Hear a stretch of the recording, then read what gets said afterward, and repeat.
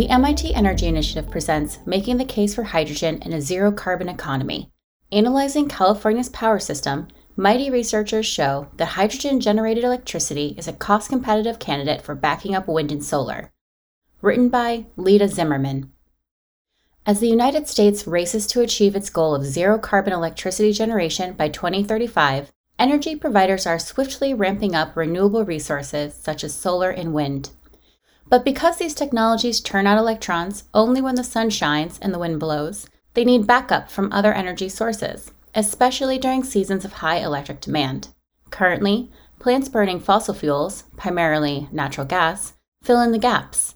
As we move to more and more renewable penetration, this intermittency will make a greater impact on the electric power system, says Emre Gencer, a research scientist at the MIT Energy Initiative, or MITI.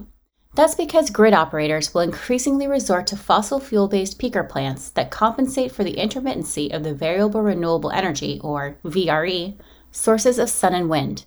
If we're to achieve zero-carbon electricity, we must replace all greenhouse gas-emitting sources, Gencer says.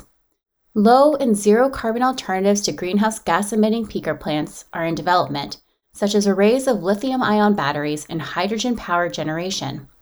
But each of these evolving technologies comes with its own set of advantages and constraints, and it has proven difficult to frame the debate about these options in a way that's useful for policymakers, investors, and utilities engaged in the clean energy transition. Now, Gencer and Drake D. Hernandez, SM21, have come up with a model that makes it possible to pin down the pros and cons of these peaker plane alternatives with greater precision. Their hybrid technological and economic analysis, based on a detailed inventory of California's power system, was published in the July 6, 2021 online edition of Applied Energy, with an October 2021 print publication date. While their work focuses on the most cost-effective solutions for replacing peaker power plants, it also contains insights intended to contribute to the larger conversation about transforming energy systems. Our study's essential takeaway is that hydrogen-fired power generation can be the more economical option when compared to lithium-ion batteries. Even today, when the costs of hydrogen production, transmission, and storage are very high, says Hernandez, who worked on the study while a graduate research assistant for MITI. Adds Gencer, if there is a place for hydrogen in the cases we analyzed, that suggests there is a promising role for hydrogen to play in the energy transition. Adding up the costs. California serves as a stellar paradigm for a swiftly shifting power system. The state draws more than 20% of its electricity from solar and approximately 7% from wind, with more VRE coming online rapidly. This means its peaker plants already play a pivotal role, coming online each evening when the sun goes down or when events such as heat waves drive up electricity use for days at a time. We looked at all the peaker plants in California, recounts Gencer. We wanted to know the cost of electricity if we replaced them with hydrogen-fired turbines or with lithium-ion batteries. The researchers used a core metric called the Levelized Cost of Electricity, or LCOE, as a way of comparing the costs of different technologies to each other. LCOE measures the average total cost of building and operating a particular energy-generating asset per unit of total electricity generated over the hypothetical lifetime of that asset. Selecting 2019 as their base study year, the team looked at the costs of running natural gas-fired peaker plants, which they defined as plants operating 15% of the year in response to gaps in intermittent renewable electricity. In addition, they determined the amount of carbon dioxide released by these plants and the expense of abating these emissions. Much of this information was publicly available. Coming up with prices for replacing peaker plants with massive arrays of lithium-ion batteries was also relatively straightforward. There are no technical limitations to lithium-ion, so you can build as many as you want, but they are super expensive in terms of their footprint for energy storage and the mining required to manufacture them, says Gencer. But then came the hard part, nailing down the cost of hydrogen-fired electricity generation. The most difficult thing is finding cost assumptions for new technologies, says Hernandez. You can't do this through a literature review, so we had many conversations with equipment manufacturers and plant operators.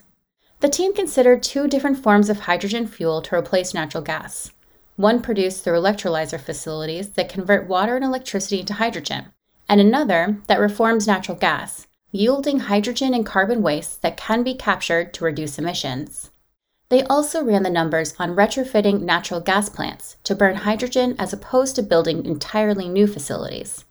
Their model includes identification of likely locations throughout the state and expenses involved in construction of these facilities.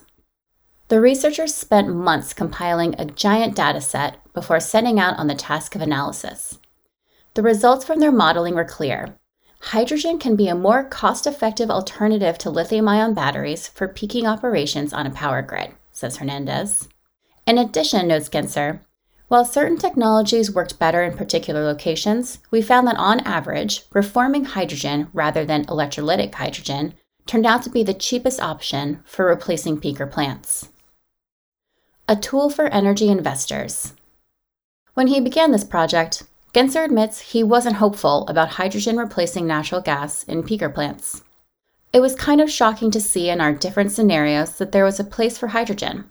That's because the overall price tag for converting a fossil fuel-based plant to one based on hydrogen is very high, and such conversations likely won't take place until more sectors of the economy embrace hydrogen, whether as a fuel for transportation or for varied manufacturing and industrial purposes.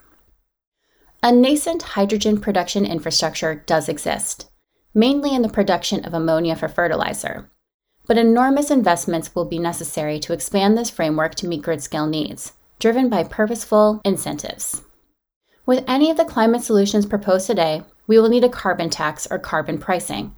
Otherwise, nobody will shift to new technologies, says Gencer. The researchers believe studies like theirs could help key energy stakeholders make better informed decisions. To that end, they have integrated their analysis into Sesame, a life cycle and techno-economic assessment tool for a range of energy systems that was developed by MIT researchers.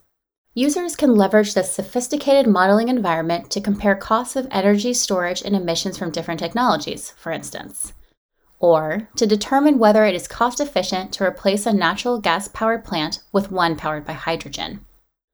As utilities, industry, and investors look to decarbonize and achieve zero emissions targets, they have to weigh the costs of investing in low-carbon technologies today against the potential impacts of climate change moving forward, says Hernandez, who is currently a senior associate in the energy practice at Charles River Associates.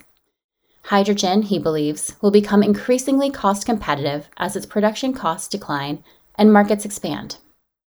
A study group member of MITE's soon-to-be-published Future of Storage study, Gencer knows that hydrogen alone will not usher in a zero-carbon future. But, he says, our research shows we need to seriously consider hydrogen in the energy transition, start thinking about key areas where hydrogen should be used, and start making the massive investments necessary. Funding for this research was provided by MITE's Low Carbon Energy Centers and Future of Storage study.